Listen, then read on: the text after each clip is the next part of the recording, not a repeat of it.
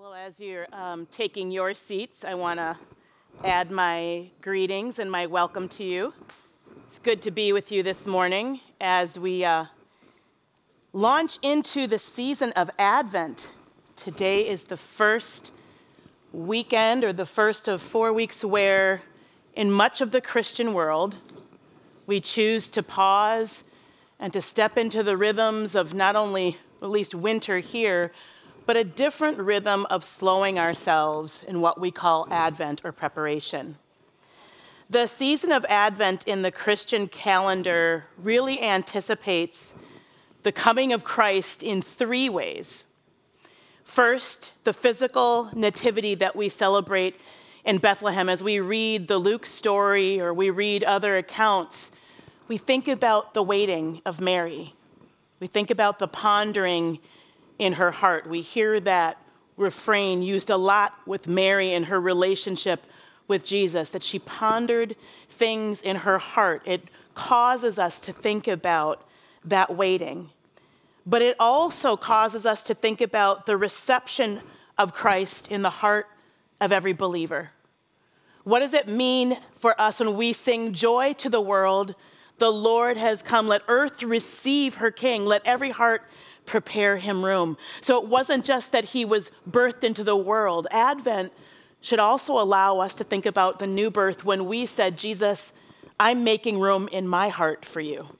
I am moving other things aside, and I am making room in my heart for the nativity, for the reality of the birth of the Savior to have a place in my life. And then there is a third way that we can look at this season of nativity, and some would call it this, what we would call eschatological. I kind of throw big words sometimes, but it's the second coming of Christ. And so as we look at the world and we look at the difficulties and the darkness of the world, while we are grateful for the baby that was born and we are grateful for him and our preparing room in our hearts, we also long for, as we look at the brokenness of the world, the second returning of Christ, when that baby who is no longer a baby, but the one who was and is to come, who sits at the right hand of the Father, shall return. It's why I think that we love to read Isaiah chapter 7 and 9, where we call his name, what we say, we will call his name Jesus. We will be wonderful counselor, a mighty God, the everlasting Father, the Prince of Peace. And of his goodness and of his peace, the word says there will be no end. That was a promise that the people who walked in darkness, who needed to see light, that was their promise. And indeed, I would say, that's our need and our promise today.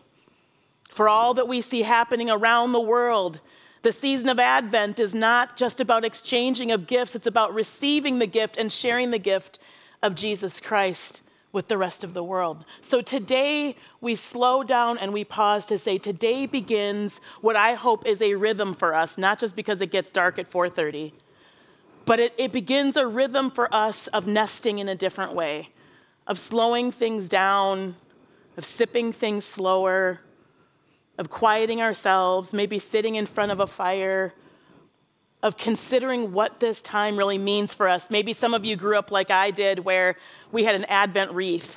Any of the rest of you had that, where we had candles? I think we had 3 purple candles and a pink one, and every week of that time we would sit and we would pray and we would think about that time as well. The reality is, as we think about patient endurance and we think about these weeks and we think about Advent, the reality is that nobody likes to wait, at least not unnecessarily. I have to pause and say thank you so much to Pastor Brody for an extraordinary message that he gave us last week. As I listened to his word last week, it wasn't just because of the great preaching that he did, because he did. He really took a text that was difficult and he laid that out. But the way that he took the text and his own life and the waiting and the promise for he and his wife and shared that with us was really extraordinary. So can you all help me once again to thank Brody for his incredible message last week? It was extraordinary. So my brother Brody did such a great job in really laying out for us in some incredible ways the reality that none of us likes to wait. He called us to reflect on the myriad of conveniences that we've become so accustomed to in our culture that we can almost become incensed with the idea that we would have to wait for anything. Food comes quickly through the drive-thru. Packages come through our door to our door. We can even download books. We don't even have to go to Barnes & Noble anymore. We can get prescriptions that come quickly, and they even will ring the doorbell or knock to let you know it's there. We barely even need to leave our homes. It seems that if we have to wait more than 5 minutes for anything, our sensibilities go haywire and we're looking to lodge a complaint. Now, there's nothing wrong with conveniences. For any of us who have had to get to the science fair and feed crabby kids in hand without getting food and ketchup all over them, we all know the importance of convenience and a drive-thru. Can I get an amen? We all know the importance of a drive-thru window for a last-minute prescription when you've got a sick kid in the back of the car. We know that conveniences can be helpful. But what happens when our inability to wait impacts the deeper and more intimate parts of our lives? What happens when we become so unaccustomed to waiting that we don't have patience with our spouse? When we want to hurry up and have a message delivered in 15 minutes rather than an hour? What happens when there's a clash between the busyness and the rush of our lives with the message of Jesus who says, "Come unto me, all of you who are weary and heavy laden, and I will give you rest." As Brody said last week, Psalm 23 beckons us and tells us that he calls us to green pastures. What happens when the swirling of the world causes us to clash with the gospel that says, slow down and pay attention? What happens when the gospel calls us to put our phones down and pick our Bibles up? How do we live in the busyness of life? And how do we keep a pace with the gospel when it seems like the world is outpacing us? Brody said something last week that really stuck with me all this week, and it's the first slide that we'll put up, and he said, we'll do just about anything to avoid tension and conflict. And how many of you know when the days get shorter and it gets colder, the kids don't want to go outside, work still is demanding us, the gospel is calling us to slow down, there is a tension of the do more and be more with the slow down and consider me. So when Brody said we'll do just about anything to avoid tension and conflict, he asked this question, but what if it is in these very places that God wants to teach us something and he wants to work in us to learn the most about who God is and how much he loves us? Because when we diminish our ability to be patient, we rush. We rush past the hello. We rush past that extra hug. We rush past the things that really fill our tanks. The blessing of this season of Advent is that it beckons us to shift gears, to slow down, and to recognize this time of waiting and remembering that has come upon us. And as we think about this idea of patient endurance, both in the natural and in the spiritual, it calls us to recognize that a slowing of rhythms in our lives and the removing of the frantic pace of things can also cause us to remember the daily journeying of our lives with Jesus. That this person who we worship came through the womb of a virgin who had no idea except to trust the God that she served, that there was a greater purpose in this nativity that had come upon her. Ultimately, his second coming will bring order to disorder, and he will bring justice with the very brightness of his presence. Brody talked about a sinful, fallen, broken world and the unforeseen events and challenges that face all of us. The things that cause us the most pain in the world, Brody said, can't be avoided. And if these seasons are inevitable, he asked this question, and I loved it. What aid then do we have? If the inevitable, if the rushing, if the fanaticism, if the busyness comes upon all of us, including the Christian, what aid do we have? And he gave us this word, hupomone, which means perseverance, to hold fast. And he reminded us that if hupomone is used back to back, it means patient endurance. Do you remember the 3 points that Brody gave us at the very end after he shared with us the story of his own family and of this season of waiting that he and his wife are in this process as they wait for the blessedness of a child to come into their own life?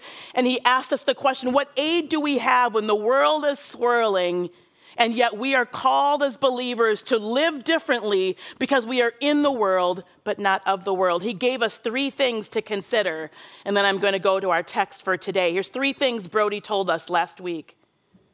He said, patient endurance, hupomone, patient endurance is one produced in you by God. Do you remember how he told us that it's not something that we conjure up or create ourselves, but that patience and patient endurance is produced in us by God? In other words, when we trust God, he provides in us the ability to endure. We can't do it by ourselves, but when we trust him, when we step into rhythms other than what is being forced on us by the world, the constant drive to do more and be more and produce more. And instead, when we rest in the reality of a child being born in darkness, laying in a manger, when we think about our own hearts and making room, when we think about the chaos of the world and that we invite him into the chaos of our own lives, into the greater world, we recognize that our ability to have patient endurance is given to us as a gift. It is produced in us by God. Secondly, Brody said it's produced in the trial for the trial. It's in the trial for the trial. This reminds me of when Joshua had to take the people into the promised land because Moses, his servant, was dead. And God said to him, now you take these people into the promised land. And he said, have I not commanded you? I want you to be strong and courageous. There was no amount of training that could have helped him to know how to navigate that situation.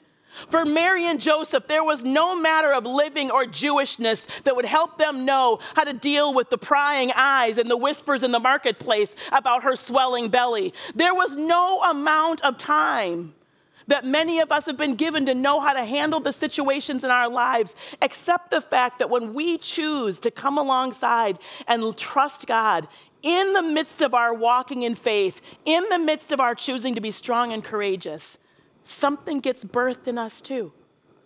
An ability for us to withstand trial because he gives us some strength along the way. And then third, Brody said that patient endurance is utilized in the waiting and rewarded in the end. We are patient now. Even when we ask, why should I be patient? Because he's coming back for you. Because we're living today with the end in mind. Part of the battle of the rushing of our lives is that it doesn't help us to see a broader picture, a greater end. It doesn't help us when we are wrestling and busy to really think about what God is calling us to, that there is an end to all of our suffering and all of our striving. So this idea of patient perseverance, this why? Because it's produced in us by God, it's produced in the trial for the trial, and it's utilized in the waiting, and it's rewarded in the end. So knowing that, I'd like to go to a portion of Scripture that helps us to understand not just the why, but the how. This portion of Scripture is coming from Romans chapter 8, 10 verses 15 through 25. It'll be on the screen there. But I hope that you'll go back and you'll read it, because this portion of Scripture is Paul addressing the church at Rome, helping them in the midst of the struggle that they had simply to survive in the midst of a chaotic empire where they were trying to grow and to be a fledgling church, loving each other well in the midst of darkness and deplorable circumstances and evil leadership, they were called to grow like flowers through cracks in the concrete. And that, in some ways, friends, are like we. We are called to grow like flowers in the sunshine, like cracks through cracks in the concrete, even when the world seems to be snuffing things out around us. Romans chapter 8, verses 15 through 25. Let's look at it. Paul says to the church at Rome, as he says to us, "So you have not received a spirit that makes you fearful slaves.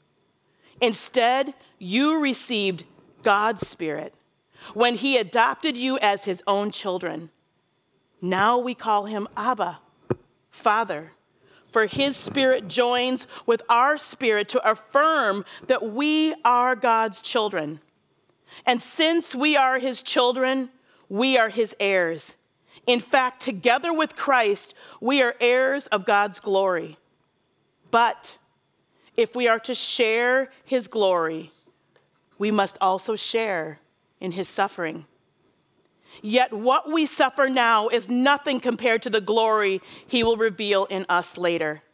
For all creation is waiting eagerly for that future day when God will reveal who his children really are. Against its will, all creation was subjected to God's curse. But with eager hope, the creation looks forward to the day where it will join God's children in glorious freedom from death and decay. For we know that all creation has been groaning as in the pains of childbirth right up to the present time. And we believers also groan, even though we have the Holy Spirit within us as a foretaste of future glory. For we long for our bodies to be released from sin and suffering. We too wait with eager hope for the day when God will give us our full rights as his adopted children, including the new bodies he's promised us.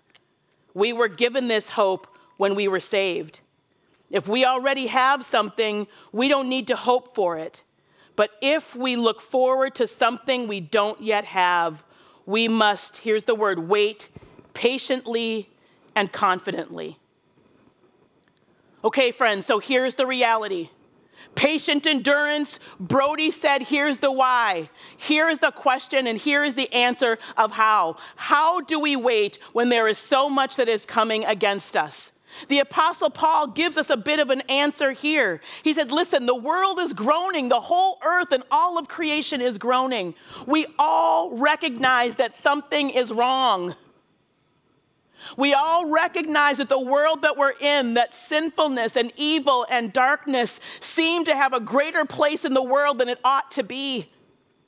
We all recognize that when our bodies feel racked with pain or we feel overwhelmed, that seems to buck against the promises of God that by his stripes we are healed.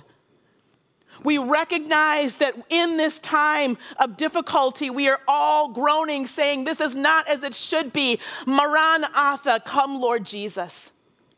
And what Advent allows us to do is to have a time where we can slow down and say, Lord, though everything around me seems swirling, I choose to push against the frenetic busyness of the world and to make room in my heart for you, not just in these weeks of Advent, but all year long. I choose a rhythm of remembering.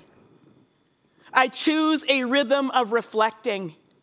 I choose a rhythm of slowing down, not just because I am exhausted, but because without you, I cannot survive in this world. I cannot be the kind of light that I cannot be outside of you. I cannot be a flower growing through the concrete unless I have the sunshine of Christ in my life. I cannot do this without you.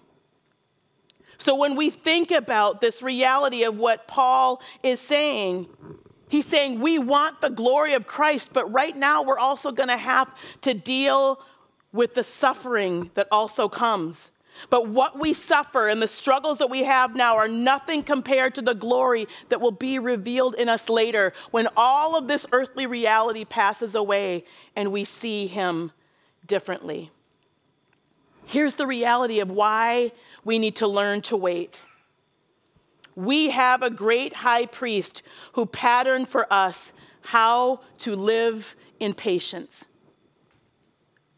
Can you imagine the pressure on Jesus Christ to have borne knowing that he would die, to die for the sins of you and I and for the sins of the entire world. And yet he had such compassion and love for us that this great high priest, who is like us in every way and yet was without sin, has given us a way to recognize that even when it seems different than what we want to do, there is a way to learn to slow down. So what did Jesus teach us? What did this great high priest pattern for us? 3 things that Jesus patterned for us in learning the art of patient endurance. The first was intimacy with the Father. How many of you remember in reading the Word of God, Jesus was always going away to be with the Father? Yes, he made time for friends. Yes, he made time for the disciples. Yes, he made time to be in the synagogue. But all of his strength and all of his endurance to deal with what was in front of him and what he would have to endure came from intimacy with the Father. Family of God, there is nothing more important in your life than intimacy with your Father. There is no one who loves you more, knows your sinful proclivities more, chose to die on the cross for you regardless of those things, and believes in the gifts and the Holy Spirit in you to live differently, love differently, and change the world around you differently. No matter what was raging in Jesus' life, intimacy with the Father was an essentiality. Number 2, persistence in prayer. Jesus spent regular time talking with the Father. Sometimes I think we make prayer harder than it needs to be. We think we need to sound like someone else. We think we have to have the King's English. We think we have to pray for an hour and 45 minutes to sound deep and spiritual. Sometimes the best prayer you can pray is, Jesus, help. I need you in my life. Jesus was always praying, and he gave us even the model prayer to teach us how to pray. So there was intimacy with the Father, persistence in prayer, but thirdly, there was sacrifice and obedience. He didn't spend time with Jesus, with God for no reason, and he didn't pray for no reason. The purpose of his prayer and his coming away was to learn how to be obedient, to crucify his own flesh, to put it away so that ultimately the will of the Father could be done. So what am I encouraging us to do in this season of patient endurance, in this season of waiting, in this season where we're trusting and asking God? I don't know about you, but there are things I'm waiting for. And it isn't just I asked God yesterday and I'm expecting it today. I mean, these are prayers that I have prayed for years. I am patiently praying for the day when my siblings walk up an aisle and say yes to Jesus. Those are 30 and 40-year prayers. I am waiting for my niece and my nephews to be able to be broken free from fentanyl addiction, and for Jesus Christ to be stronger in my niece's life than fentanyl and prostitution to field and to this addiction that she has. I'm waiting for the day when the proper medications and the proper counseling and the love of God can help my 14-year-old great nephew decide that his life matters more than suicide does. These are not yesterday prayers. These are prayers, tearful, late night, early morning, consistent, constant prayers. Is anyone waiting for those kind of prayers to be answered? Anyone else in here waiting for the God, please? Waiting for your kid to come back who's walked away from Jesus? Anyone waiting for a job because you feel like you've just done job after job after job and you're waiting for the one that you feel like you've always prayed for and never gotten? Some of us are praying for those kind of persistent prayers. And I want to encourage you, do not stop praying. Do not stop asking. Do not stop seeking. God isn't testing you. He's not crossing his arms to say, yep, well, just pray a little bit longer. I want to see how much you can cry. That's not the kind of spirit of the God we serve. Instead, he's working in us a patient endurance to trust his timing and his plan, just like he did in his own son. So here's what I want to encourage you in as we prepare to close into worship. Here's what I want to encourage you in. I want to encourage you, if you are struggling, if you understand the why of patient endurance, but you're struggling with the how, I want to give you what I feel like the Holy Spirit gave me. The first is I want you to reset your gaze.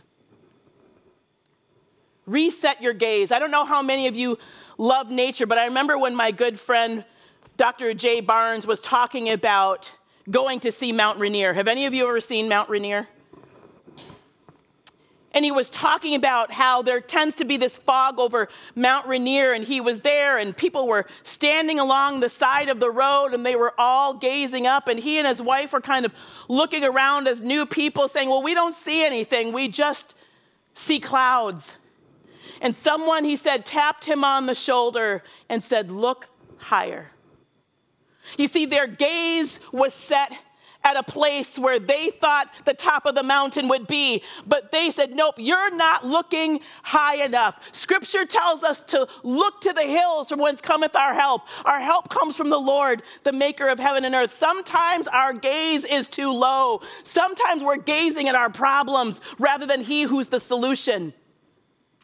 Fix your gaze, dear brothers and sisters. Reset your gaze on Jesus.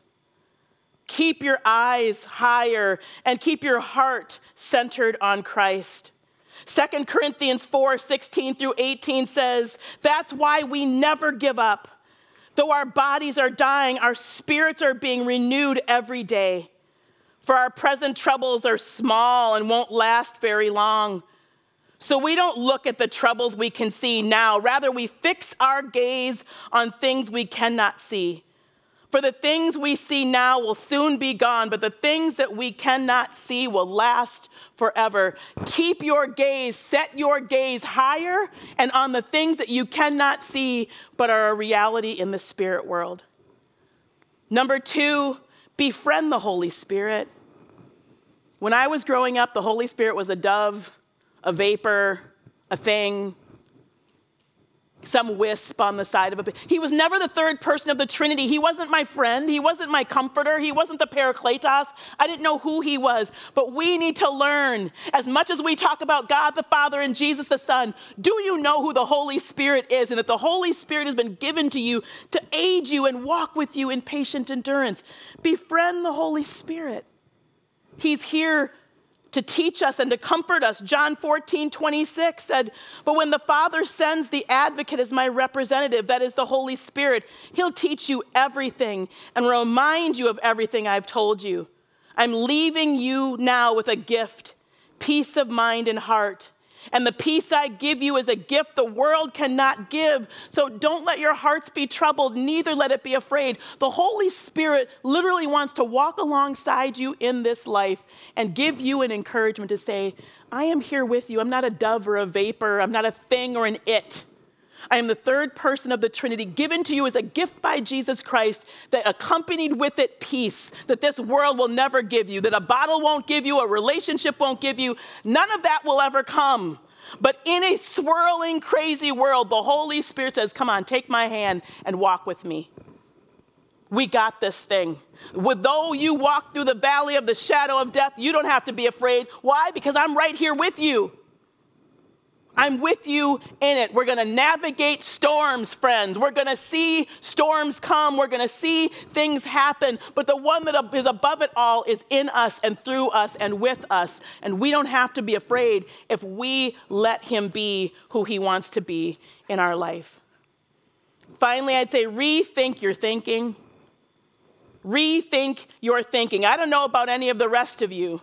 But for me, if I don't spend time with Jesus, my mind has a mind of its own.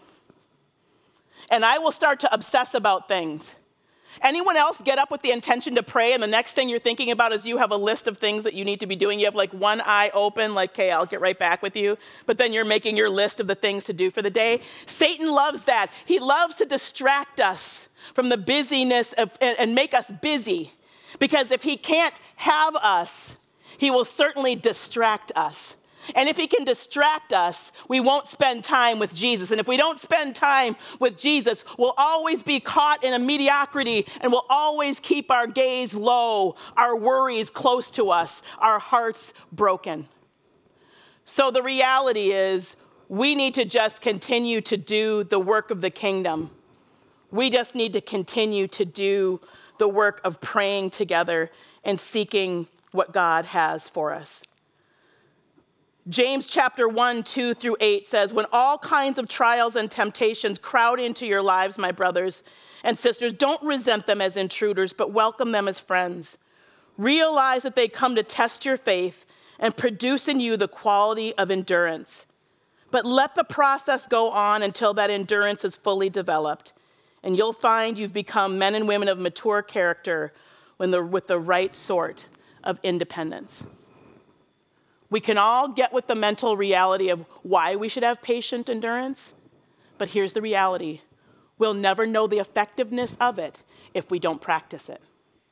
We'll never know what it means to walk hand in hand with Jesus if we don't allow his Holy Spirit to come with us. This is the season of Advent. It's a season of quiet. It's a season of nesting. It's a season of making room in our hearts for him. So will you join me as we prepare to close, as we prepare to think about what it means to walk in the goodness and the faithfulness of God? Would you walk with me? Would you help me to think about what it means for all of us to slow down and to have a different rhythm of our lives? Because how many of you know we need it, not just for Advent, for all of our lives until Jesus Christ returns? We need to live differently, walk differently, talk differently. Amen? So let's pray. Lord, we thank you so much for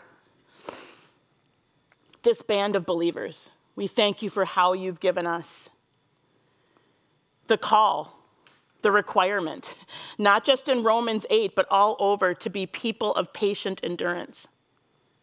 You call us to endure hardship like good soldiers. You call us to endure suffering for the sake of glory. You call us not to grow weary in well-doing.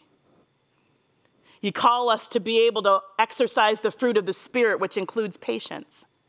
You're telling us something about the rhythms of our lives and the busyness of life and the fanaticism of life that steals from us a greater gift, and that is peace and quiet in the secret place with you where the Holy Spirit will meet with us and teach us how to walk through the valley of the shadow of death and not fear, because your rod and staff will comfort us.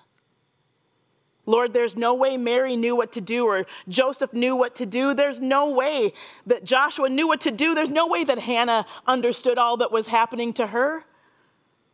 We have people whose lives we can examine in the gospel because you've given them to us not just to say, take a look at them, but to say these were ordinary people who learned to trust me and to walk with me, even when the world seemed as though it was falling apart. So Lord, today, for those who are sitting in this room, whose worlds seem like they might be a little bit on a teeter-totter, where they're feeling overwhelmed, where they're struggling to know the how of slowing down, I pray, Lord God, that they would reset their gaze, not on all the problems around them, but the higher mountain, the higher place of priority of intimacy with you, that they would befriend the Holy Spirit, not regard you as an it, but to see you as a friend, see you as someone who walks with us. And then, Lord, that we would rethink our thinking, the things that we obsess about and worry about. Instead, would we think, as you said in Philippians 4:8, whatever is good and true and lovely and pure, whatever is worthy, for us to think on those things, and that your peace would be with us. So as we prepare to leave this place, but not your presence, would you be with us, Lord? And would you keep us close to your side, walking with you, learning in this season the patient endurance of what it means to wait and have a peace that the world will never be able to give us. Thank you, Lord, for this day and this time and for these great people. In Jesus' name we pray. Amen. Thanks, guys.